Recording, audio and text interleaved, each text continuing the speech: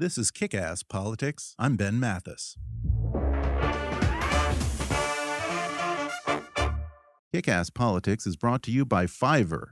You've heard me rave about Fiverr before. Fiverr is the world's largest online marketplace for services with over 100,000 categories, all offered for a fixed base price of just $5. Logo design, business consulting, marketing, business cards, stationery, web design, translation, transcription, proofreading, legal consulting, and just about any other service you can imagine, all offered at a base price of just $5. And right now, when you go to kickasspolitics.com and click on the Fiverr ad on our sponsor page, you'll be showing our sponsor that you support the show, and you'll get some great offers on services tailored to your needs. Whatever you need done, find it on Fiverr. I could say that you're homely, just as homely as pie. But this is Washington's birthday, and I've got to say you're beautiful, 'cause I can't tell a lie. In 1879, Congress figured it was finally time to give America's founding father his due. And so they passed an act making George Washington's birthday the first and only federal holiday honoring a U.S. president. It remained that way for nearly 100 years. Then in 1971, Congress decided Americans deserved more long weekends. And so they passed the Uniform Monday Holiday Act, moving all federal holidays to a Monday with 4 exceptions: Thanksgiving, Christmas, New Year's Day, and July 4th. That meant that George Washington Day got moved to the 3rd Monday in February, ensuring that the holiday would never again fall on George Washington's actual birthday of February 22nd. It didn't exactly help that in the ensuing decades, the holiday took on a whole variety of names, taking away a good deal of the original meaning and intent to honor the nation's first president. You see, while the Uniform Monday Holiday Act established that the holiday previously celebrated as Washington's birthday would be moved to the 3rd Monday in February, the law didn't actually give a name to the holiday. That was left up to the states to celebrate the 3rd Monday in February however they saw fit. So in Utah, Colorado, Ohio, Montana, and Minnesota, George Washington's been forced to share a double bill with Abraham Lincoln. Now, don't get me wrong, Lincoln's no slouch. If you have to have a joint birthday, you could do a lot worse. But still, in Alabama, it's celebrated as Washington and Jefferson Day, and in Arkansas, it's celebrated as George Washington and Daisy Gadsden Bates Day, in honor of the Arkansas civil rights leader. Now, I'm sure Miss Bates was a great lady, but George Washington was the father of America. Probably the worst version of all this is California, which just recognizes the holiday as the 3rd Monday in February. Way to show some imagination, California. Don't you suppose it's kind of a slap in the face to George Washington that some boneheads in Sacramento decided that the 3rd Monday in February makes a far better holiday than our first president? Sadly, today only 2 states, Massachusetts and Virginia, still give George Washington his very own holiday. Most states now, either officially or unofficially, celebrate the holiday with the somewhat generic term President's Day. And from state to state, there's even debate as to the proper grammatical spelling of President's Day. Some states use the plural possessive spelling, putting the apostrophe after the S in presidents. Some states use the singular possessive with the apostrophe between the T and the S in President's Day. And then there's the real renegades like New Jersey and Nevada, which just completely forego the whole apostrophe thing altogether. However you spell it, President's Day was largely an invention of Madison Avenue. The big ad agencies realized that a 3-day weekend coming on the heels of Valentine's Day, one of the biggest shopping days of the year, presented a prime opportunity for a 3-day blowout sale in the same model as Labor Day weekend sales. But George Washington's birthday, or Washington and Lincoln Day, just didn't make for very good ad copy. It didn't roll off the tongue very well. So the ad gurus came up with President's Day. It was simpler, sexier, and you can also thank Madison Avenue for the inundation of President's Day car sales. Coming on the heels of the Detroit Auto Show, and just before Americans get their tax returns, car dealers latched onto the third Monday in February as a prime opportunity to move some metal. In fact, today, most of us probably associate President's Day more with loud, flashy car dealership ads than with our first president. I can't help but think that something's been lost in shifting George Washington's birthday to that third Monday / Washington and Lincoln Day / generic President's Day with or without the apostrophe. If we hadn't had George Washington to set the countless precedents and the overall standard for the nation's chief executive, the presidency might be very different. Under another general, we probably wouldn't have won independence from Britain. Under the leadership of a lesser man, it's entirely likely that the United States would have remained a dysfunctional confederacy or might have turned into yet another monarchy or a dictatorship. It's doubtful that we would even exist as Americans today if it hadn't been for George Washington. And we can't even give him one lousy day. Well, I really shouldn't have to make the case for the father of our country, but today I'm going to do just that. So stay tuned, folks, because it's time to give the original George W. his due.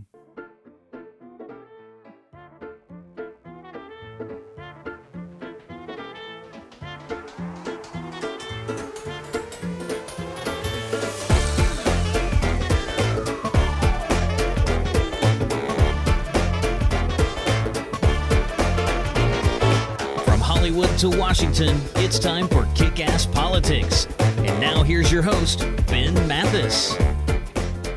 If he had simply retired from service after the Revolution, George Washington would still be revered as one of the greatest men in American history.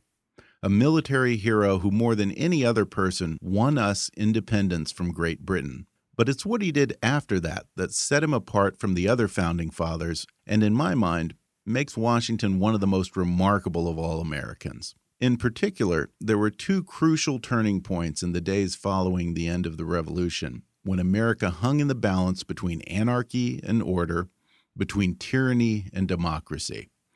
And only one man's actions determined the course of a nation. The first instance came at the end of the war in March 1783 in Newburgh, New York. Many of the officers in the Continental Army hadn't been paid in months, and rumors spread that the Congress was broke and wouldn't have the funds to pay the pensions they'd been promised.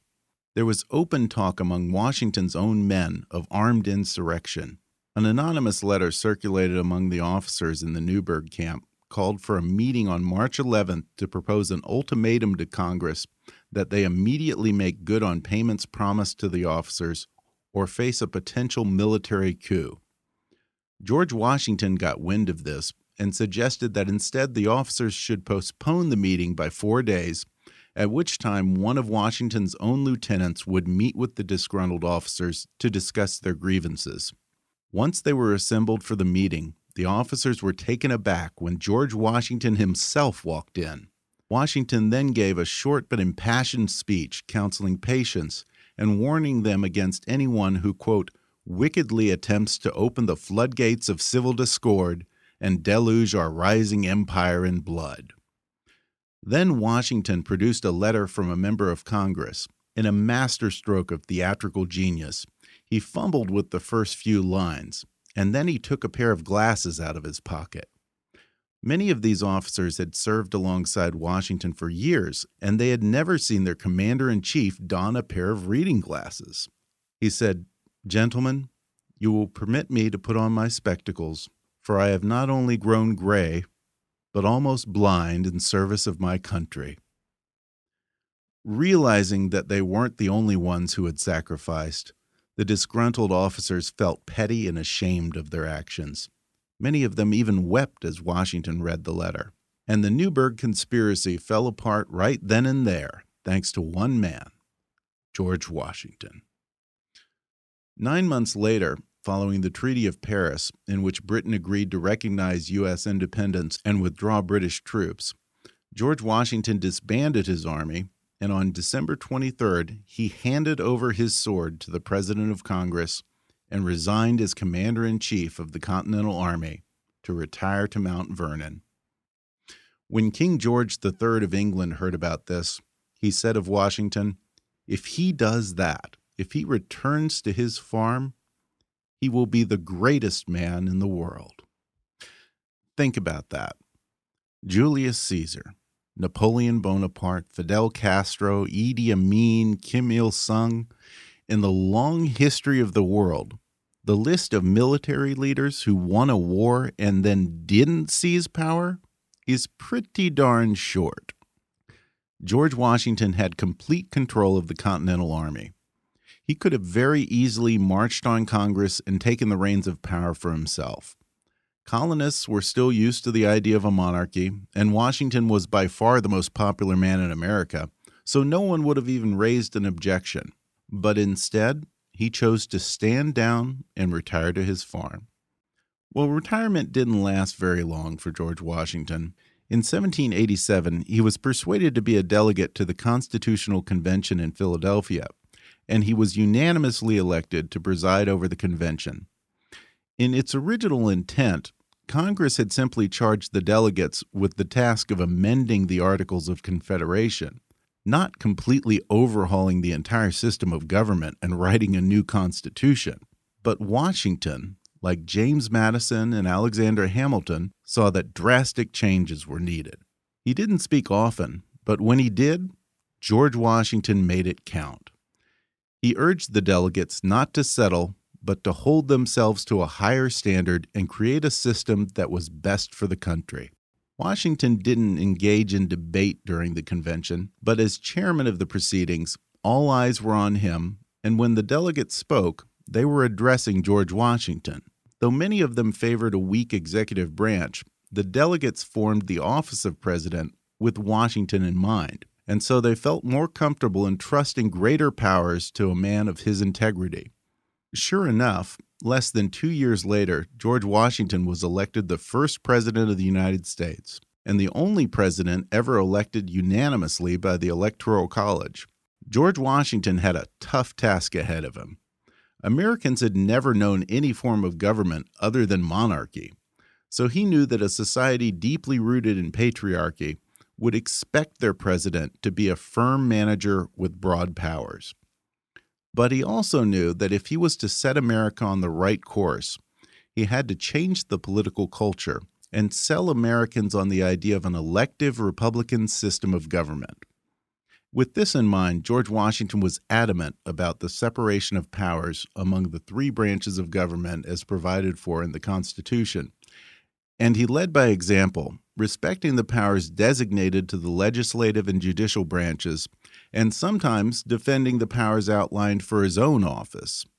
His first act as president was to appoint a Supreme Court, and then, once he had done so, he stepped back and allowed the judicial branch to do its job without interference. Washington took a similar approach to the legislative branch. In his first inaugural speech, Washington didn't recommend any new laws, saying that he trusted the men in Congress to do it. When Congressman James Madison sent President Washington a list of proposed amendments, Washington simply said he hoped that they would be approved and offered no further advice. As much as possible, he wanted to stay out of Congress's business, and he wanted Congress to stay out of his. Well, in a moment, we'll look at Washington's equally firm stance on protecting the powers of his own office and the many precedents he set that are still observed today. That in just a moment.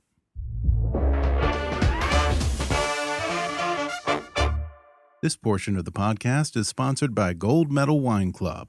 Since 1992, they've been America's leading independent wine club. Unlike other wine clubs, Gold Medal Wines features the really unique and hard-to-find boutique wineries. These aren't the kinds of wines that you're going to find just at your grocery store.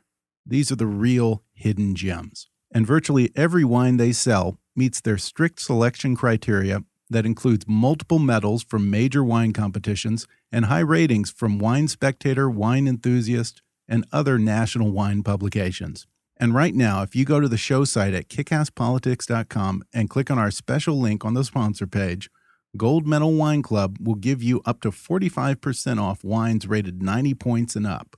Plus, they'll even throw in free shipping. For all your wine desires, Gold Medal Wine Club. If you like Kick-Ass Politics and you want to keep us on the air, then please support the show by making a donation to our GoFundMe campaign at gofundme.com/kickasspolitics. That's GOFUNDME.com/kickasspolitics. Or go to the show website and click on the donate link. Your support will help keep us producing new and even more interesting programs in the future. That's gofundme.com/kickasspolitics. And now, back to the rest of the show. Welcome back. We're talking about George Washington's almost obsessive observance of the separation of powers established in the Constitution and his relatively hands-off policy towards Congress. But he was also very protective of his own constitutional powers as president. When he negotiated an agreement with Great Britain on peaceful trade between the two nations, he asked Congress to ratify the agreement known as the Jay Treaty. Jeffersonians in Congress were suspicious of reestablishing ties with Britain, and they demanded to see all papers relating to the negotiation with Britain before they would agree to fund the provisions of the treaty. George Washington simply refused, asserting what is now known as the executive privilege of the president, and stating that the boundaries stated in the Constitution should be preserved. Congress eventually caved and ultimately approved the treaty anyway. In a related matter, when hostilities broke out between Great Britain and France, many in Congress felt the United States should take the side of France. After all, France had been our best ally during the Revolution. But George Washington knew that our young country could not afford another war, so he declared U.S. neutrality in the war between England and France, establishing that while Congress had the power to declare war, the president had the power to declare peace. Washington wasn't brazen in his exercise of executive power, though. During his 8 years in office, Washington only used his presidential veto power twice. Once on ideological grounds over a bill redrawing congressional districts, and the other time to reject a bill that would have cut the standing army in half and left America vulnerable to military attack. In almost every way, George Washington had to make it up as he went along, and he was very aware that every decision he made as president could set a precedent for those who followed him. For instance, the Constitution in the vaguest possible way provided for the appointment of officers to head the various executive-level departments, but it was Washington who appointed the first presidential cabinet and set the standard for what the cabinet should be and do. Today's president has 15 cabinet-level positions, but the first cabinet only consisted of 4 members: Thomas Jefferson as Secretary of State, Alexander Hamilton as Secretary of Treasury, Henry Knox, Secretary of War, and Edmund Randolph, his Attorney General. Washington established that the cabinet answered directly to the president, not the Congress. Washington also set the precedent that his secretaries would not be a council of equals with the president, nor would they make decisions by committee. As the chief executive, Washington would listen to his advisors, who often took differing positions on an issue, and then President Washington would make a decision. But perhaps George Washington's most important contribution as president was in his refusal to run for a third term.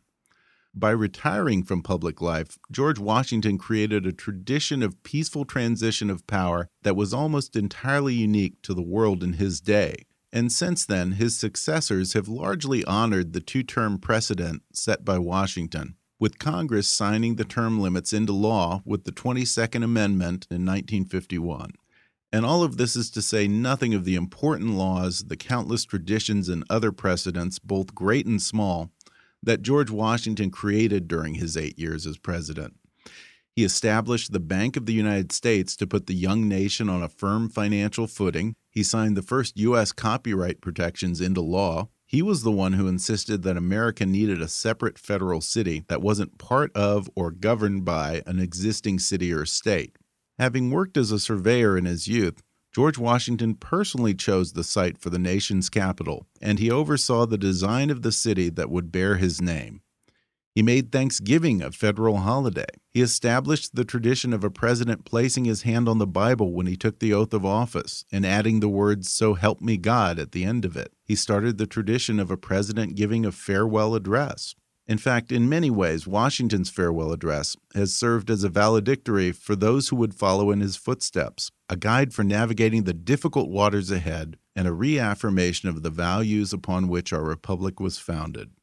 And to this very day, on that third Monday in February, be it President's Day or whatever you choose to call it, that same farewell address is read on the floor of the U.S. Senate. This year it was read by Senator John Hoeven of North Dakota.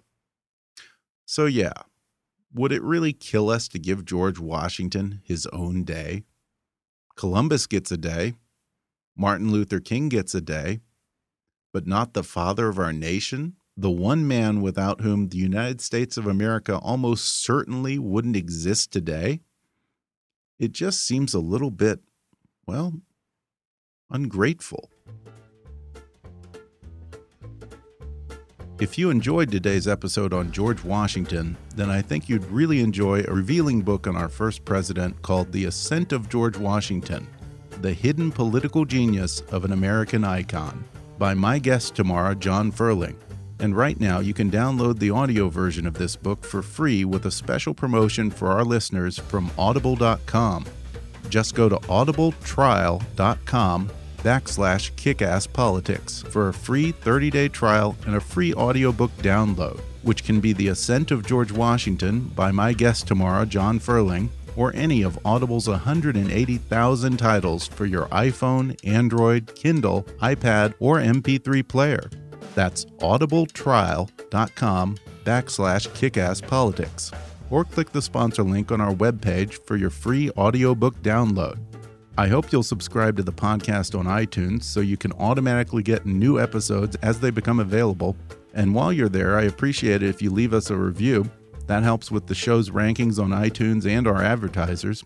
And if you really like Kick-Ass Politics and want to help keep us on the air, then please support the show by making a donation to our GoFundMe campaign at gofundme.com/kickasspolitics.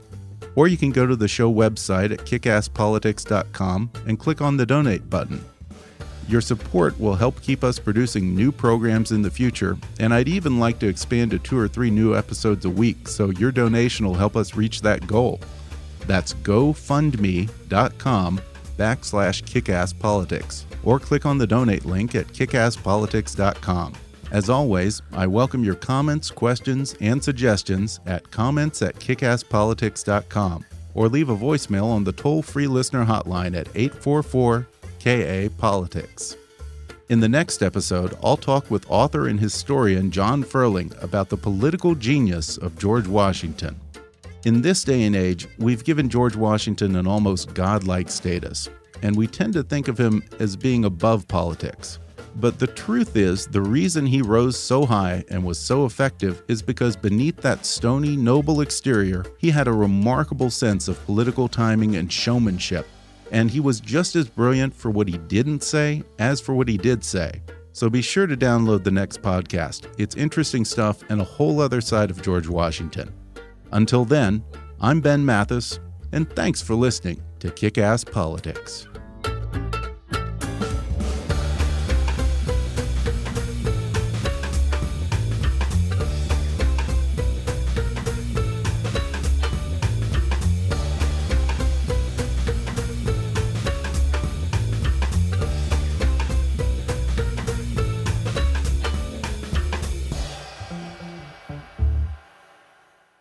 This podcast may not be reproduced without express written permission. Kick-Ass Politics is a trademark of Mathis Entertainment, Inc.